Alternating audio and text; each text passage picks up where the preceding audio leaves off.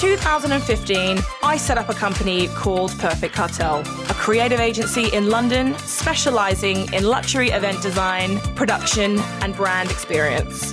Throughout my career, I have been lucky enough to design the most incredible parties. From the likes of Sir Elton John and Madonna, from the Brits, the BAFTAs, and London Fashion Week, from the refined design of Chanel to the boundary-pushing Fenty Beauty, from Soho House to Blenheim Palace and back again to Berghain, I've seen it all, and it has been a blast.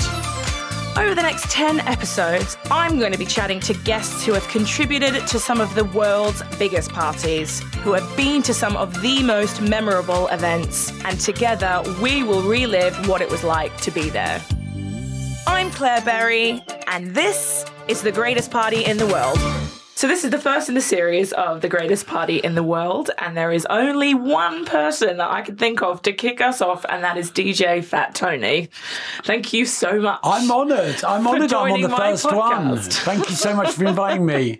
Listen, I think anyone listening to this will know exactly who you are. One of the most recognisable DJs on the London party scene. London? Have on the world party scene. You have that chameleon quality that crosses the celebrity and brand parties with your own hugely successful club. Recently socially distant nights. A prolific partier with some of the most well-known people. And after over a decade of being sober, you're a leading and engaged voice of the sobriety scene. I try to be, yeah. Then there is your hugely popular Instagram account. Hugely popular. And keeping all of our spirits raised in lockdown. And I have to say I was an early adopter too, so I'm quite proud of that. Because how many followers have you got now? It goes up by about 1,000, like every couple of days, another 1,000. It's a weird one. Because it's kind of like I was obsessed by how many followers I used to have. Now I'm not really obsessed by it anymore. No. I'm kind of like, okay. And then I look and I'm like, oh, wow. But yeah, I'm honoured that so many people follow me. It's just an offshoot of my humour. Yeah. Because I find, we were in such... Even before lockdown and everything else that went on, we live in such troubled worlds. Yeah. And I kind of just think that to conquer that trouble and to overcome that trouble, you have to find the humour in that trouble. And to find the humour, you have to understand it. But, so I post things about a lot of people wouldn't normally post because they think it's not offensive. They just think, how can you find humour in that? Yeah. But also I have to ask, Trisha Goddard. Now, it's kind of like we've become like the new Cannon and Ball. Oh, I tell you what, new duo. There's something really magical about that woman. They've done a Piers Morgan's life story on her, and they invited me on, and it was really funny. I went to do it, and they were like, "So, when did you first meet Trisha? How many years? I said last year." And they're like, "What?" And I was like, "Yeah." And they were like, "But what about?" And I'm like, "Yeah." And they were like asking me all these questions, and I was like, well, I kind of only met her once, and it was just like so random that I was on doing Piers Morgan's life stories. But I know so much about her. Yeah. Because, she is a gay icon. She's an icon, full stop. She does not get the respect that she deserves in the sense of when I was a kid growing up, or, I'm probably the same age as her, but, in my head, I'm still a kid. So watching Trisha on TV, she brought those subjects that people would not bring to the table. Right. She brought LGBTQI plus subjects, situations to the table and made a real discussion of it. She was like the first one to ever do that on daytime TV, and I kind of just think she needs a pat on the back for that. Yeah. But when she started following me and started commenting on everything, I was just like, yeah, But the thing is, I've grown to love her. Yeah. And then I met her I was in New York, and she messaged me. She said, "Are you in New York?" And I was like, "Yeah." And she was like, "Do you want to do lunch?" And I was like, "Yeah." So cool. I met her in Bryant Park, and of course, growing up the way I grew up, watching Bo Selector, I come straight out with the Bo Selector stuff without thinking, and I was like, here we go, like across Bryant Park, Trisha in the house and all this stuff. And then it's like, as I got to know her, she started to tell me how offensive it was to her and how it destroyed her life. Oh, God. But, I love her. Yeah, she's brilliant. Right, I've got a whole page of questions here, Tony. So I'm going to start with you working on the door at the Lyceum. And it was obviously a night run by Steve Strange and Rusty Egan. Were you a bedroom DJ at the time? Never been a bedroom DJ. So for me, I was all about the party. I wasn't all about making the party. No. Although when I walked in a room, I thought I made the party. Do you know what I mean? That kind of egotistical place that my head was as a 16-year-old kid going out in London. I was probably one of the most in-your-face, obnoxious little kids. I come from an era where there was no social media. So in order to be heard, you needed a platform and you needed to do something. So, the louder I was, the more precocious I was, and the more, I'd walk into a room and make 10 people cry. Do you know what I mean? Because that's, my insecurities. Well, I was such an insecurity kid. I was a damaged child. I allowed no one ever to get near me. So the more loud I was, the more further you stayed away. So I remember Steve Strange and Rusty Egan were going to open this new club called The Playground at the Lyceum. And they told this woman called Carol, who was their PR, she said, they're opening a club. And I was like, all right. So I went up to Rusty and I said, you need to watch out because I'm opening a club the same night. I was 16, you know what I mean? Who cares? And he was like, you can't, don't do that. Why don't you work on our door? So I started working on the door, and every week I would say to Rusty, for no reason whatsoever apart from the fact that I could say it, everyone thinks the music's rubbish, they're all leaving. No one was leaving. I just literally would say it every week, everyone's complaining about your music. And he was like, well, if you think you can do better, why don't you do it? And that was it. The next week, I tried in with 4 records, and that... Were you nervous? No, I wasn't. I kind of just... Had Yeah, I kind of just thought, well, I'll show him. Literally, I played both the B-side and the A-side of all 4 records, and that was my first set. Amazing. And then a week later, I had a residency at the WAG on a Tuesday night. We started our own night called Total Fashion Victim, and... Then from there, and the next minute, I was DJing in New York at the Palladium. It was like... Amazing. Yeah. Amazing. I mean, Ian Schrager and Steve Ribella, obviously, just... Love. What icons. I mean, for me... It was all about London. It wasn't about New York. Right. And, and I'd heard about the mythical Studio 54 and everything that had preceded it. And I kind of just wasn't blown away by it. No, do you know what I mean? No, not really. The club itself was like a football pitch. Oh, God. It was this disused cinema on 14th. And you went in through this old corrugated iron, smashed up old cinema into this palatial white corridor with festooned white fabric, 100 foot high, all lit up beautifully. And then you went into an auditorium, which was so big. It was like 6 London Palladiums put together, just that main room. And they'd built this, LED at the time, it was like a cage. And then Studio 54 would come down from the ceiling into the middle of the dance floor. So you could dance inside Studio 54 and it would go back up again. That's insane. And it had 6 different little clubs within that club. It was insane. So that was, and then at that time, New York was an incredible space to be in. It was you had Area, you had all the Tunnel, you had the Saint, you had all these amazing nightclubs that were... just put London to shame because we had Wardour Street and Dean Street and kind of that was it. Do you get what I mean? And the Joiners and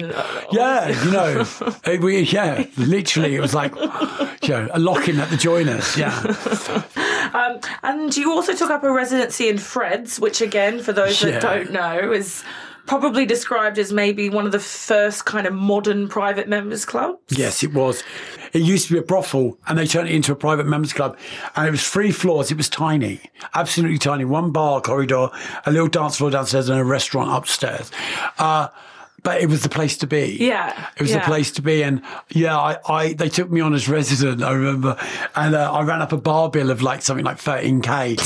and then ended up having to work there for nothing. Work it off. Oh, no way. Yeah, I worked there for nothing. So how long did it take you to pay off? I mean, the bill carried on going up. Do you know what I mean? There was no stopping me. I just was it was like a token gift of me. I'll DJ on Fridays for nothing. Do you know what I mean? Yeah. It was insane. Oh, but, Fred's really was... a hub of creativity. I mean, that's the first place I met Kate. It's the first place I met loads of my friends because everybody wanted to go to Fred's. Yeah. And it was a really hard place to get into. Okay. everyone goes on about the Groucho and all these other members clubs as being like, you know, the dens of iniquity. This really was the first one of those of that kind. How did your friendship with Boy George come about? Oh, my friendship with Boy George.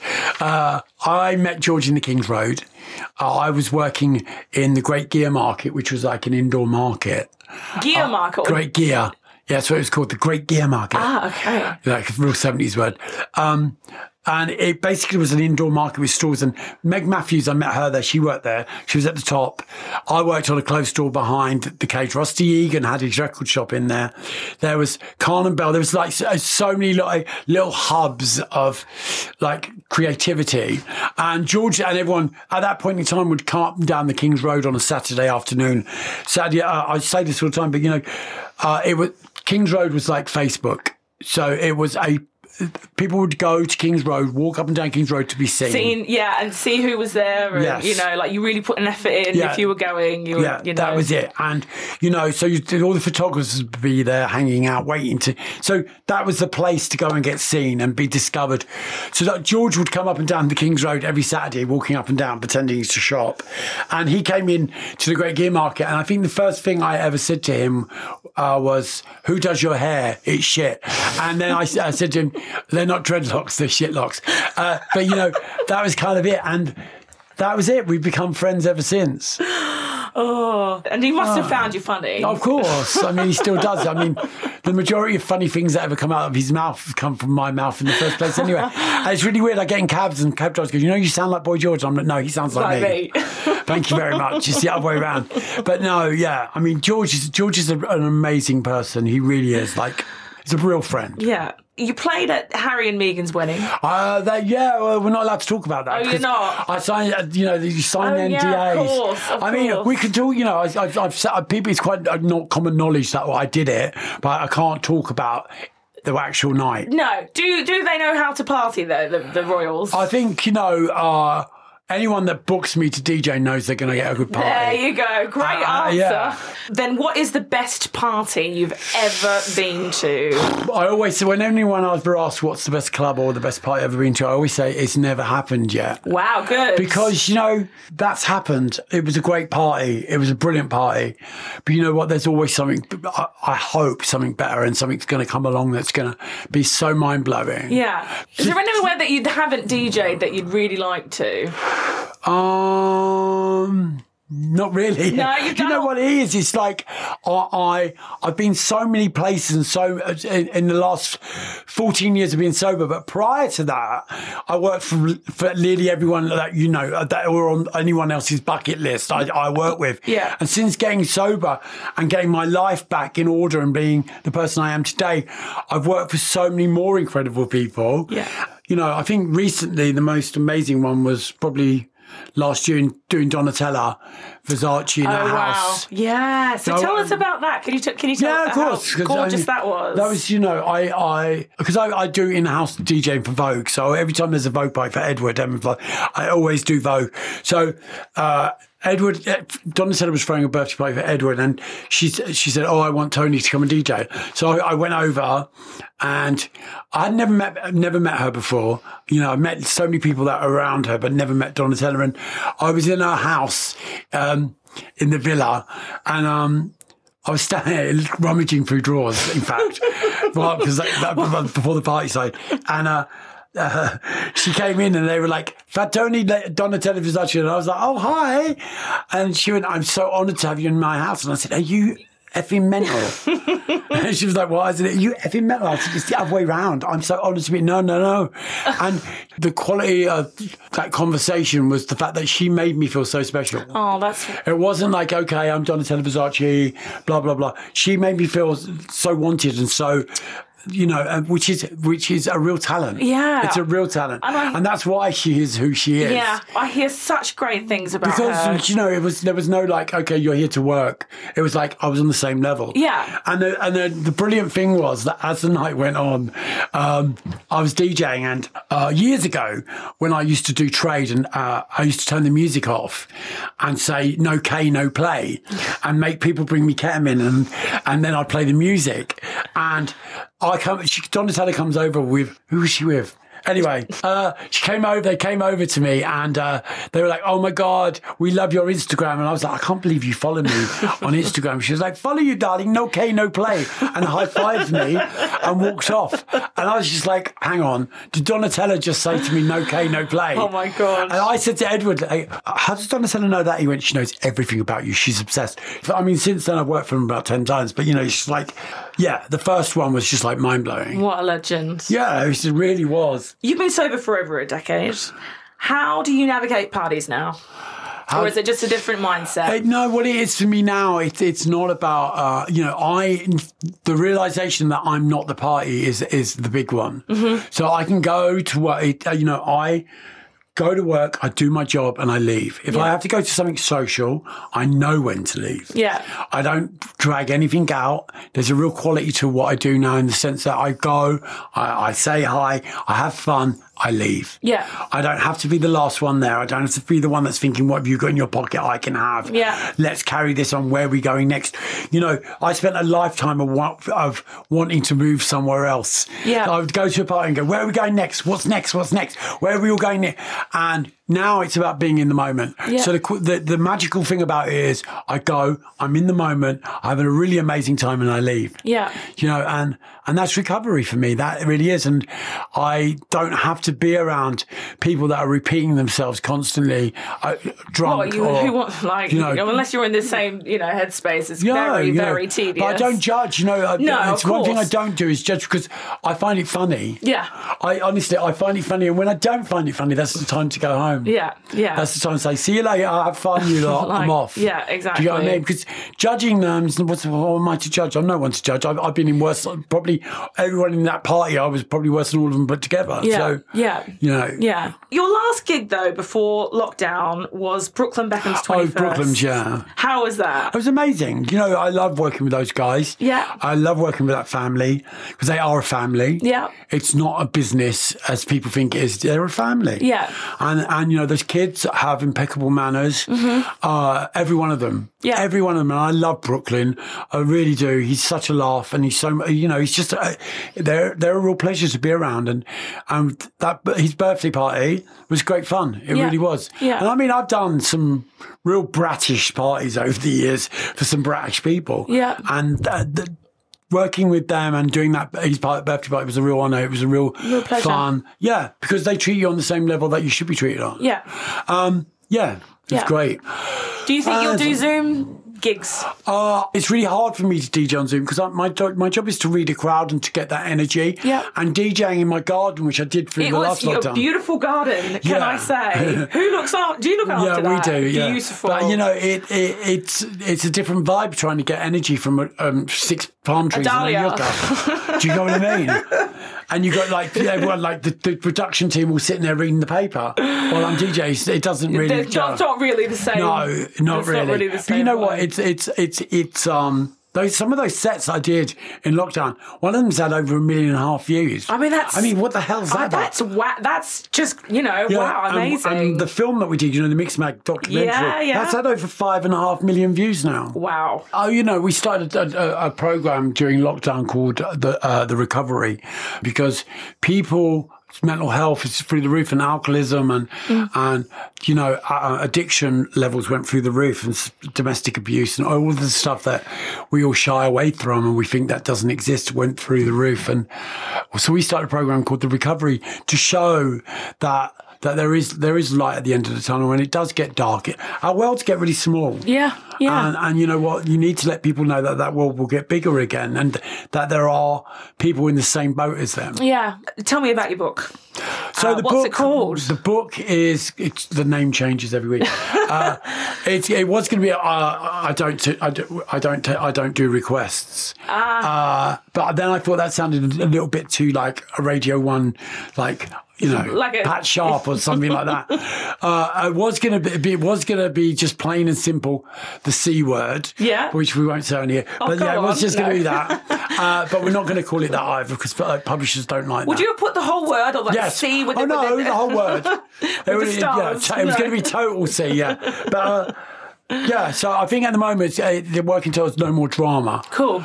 Because it was a song that I used to listen to before when I would all I ever thought about was my own funeral. That's all I ever thought about was that Mary J. Blige track, No More Drama. So I think No More Drama is a good name for the book because I kind of want to be drama free to a certain extent. Do you know what I mean? Yeah. I think I was more addicted to drama than I ever was drugs. Right. What is the key to a great party? The key to a great party is great people. Yeah. Great music. It's all about the music. Yeah. It is all about the music. You know, you can go somewhere and you could be in a room with 50 of your best friends and the music's bad. You want to leave. Yeah. You know, it's all about the music. It's all about someone who understands the crowd, someone who reads that crowd. Like me. You liked it. But, you know, someone that knows what they're doing. And I kind of just think, you know, it's the right level. It's a recipe. It's like a cake. Having a party is like making cake. You need to put the right amount of eggs. You need to put the right amount of flour. So it's all about balance. Yeah. And, you know, and just remember, it's not all about you. Yeah. If you're throwing a party, it's about everybody that's coming. 100%. Do you know what I mean? If you throw a party with, all right, I like this music. I want this. I like this food. Who are you entertaining? Yourself, right? Or you could do that at home. Yeah, exactly. And I just think, you know, if however lockdown goes on for whatever the situation, have a party at home. Yeah. You don't need to go out to listen to music. I keep saying this to people. Yeah. Go home. If you've had a bad day, don't reach for the bottle. Reach for the music. Turn the music on. Go take those tunes that you love and have the, you know, music has the ability and the power to move you to places that no alcohol or drug can ever take you. Yeah. You know, if you're going to do drugs, make sure it's music. Music's the best drug in the world. When I grew up, you know, I'd wake up on a Sunday and my mum and dad would be playing music all day Sunday. And it was just like such a happy place to be. Yeah. You know, and it's always been that way. You know, if I'm feeling sad, I put on, you know, tunes that I know are going to make me feel worse. But, you know, because it has that ability. Yeah. And, you know, if it's all it takes is one track and you're, oh my God, I haven't heard this for ages. And it will lift you. Yeah. It will take you. And, you know, however dark and sad you may be feeling or your life's just got really small, put on some tracks and it will open up. Trust me. Yeah. Quick fire round, Tony. Let's do it. Most annoying request? Or just request in general? Just the most annoying request is like, have you got any house music when you're playing house? Oh. You know what I mean? It's like, oh, go away. It's like, oh, you know, you're playing house music. Have you got any R&B? It's like, please. Listen, just go away. I've literally, people have passed me their phones with stuff written on it and I've taken their phone and thrown it across the room. I don't do requests and I never have done. Yeah. No, I love it. Rarest record you own? Ooh, probably one of my own. No one ever bought it. In the 80s when I did a group called Pierce Child. I mean, I'm trying to find a copy of it. Really? Yeah, we did 2 tracks. You can buy, one of the tracks is everywhere, but the other one you can't get anywhere. How many were pressed, do you know? I don't know. I was signed to Big Life Records and I remember having a big fallout with them, so probably not that many. But has anyone ever said they've got it? Yeah, loads of people. Oh, and really? I've offered to buy it off them and they were like, no. Really? Yeah. What famous club night would you like to resurrect? It definitely probably would either be Trade, just for one night. For one night, yeah. Or Taboo. Yeah. Taboo for the 2 weeks that it was good. What's the most unusual thing you've seen in the club? Can we say it on the Yeah, air? you can. Literally, I've seen everything in clubs. Literally everything in clubs. Like people shooting goldfish out of their bum holes. No. Bowls. You know, it just depends. I've been to a lot of clubs. Yeah. I've been to a lot of clubs and a lot of places. Nothing surprises me. No. Best non-alcoholic drink? Oh, now. There's a brand called Liars, and they make non-alcoholic cocktail, like spirits. Yeah. Everything from amaretti right the way through to absinthe. All non-alcoholic. Beautiful bottles, beautiful stuff. That, and also I am a brand ambassador for a drink called Energy, which is a it's like an energizing tonic, but it's got no caffeine in it. And cool. It's amazing. Who's the first person you call when you want to go out? I used to be my dealer. Who's a cab driver, like a black taxi. That's the first person I call if I want to go out. you know what I mean? I'll just meet everyone there. I'm kind of like over that. Going out Do you to work entertain at home? Yeah, in the garden we do it all summer, yeah. Nice. Barbecue? Yeah, my partner Dave is a really good cook. Nice. So we kind of have big dinner parties and stuff like that. But you know, I used to have thought, oh God, that sounds boring, but it isn't, because it's what partying is my career. Well, yeah, yeah. So you know, I really like to just the calm and peace of it all. But if I'm going out, you know, there's so many people I would ring. Carl Duvall, he's always a good one. Carl's always a good one to be out with. Thank you so much. Oh, it's been really lovely to meet you. Thank you so much for having me, really, seriously. It's always an honour. I always get asked to do these things and I always say kind of like, oh, no, I'm right. Got something else on that day, but I was looking forward to this one. Oh, thank you, Tony. Good Keep on dancing, guys. Keep on dancing. The Greatest Party in the World is produced by Curious Mole Productions and it was recorded at the Standard Hotel in London.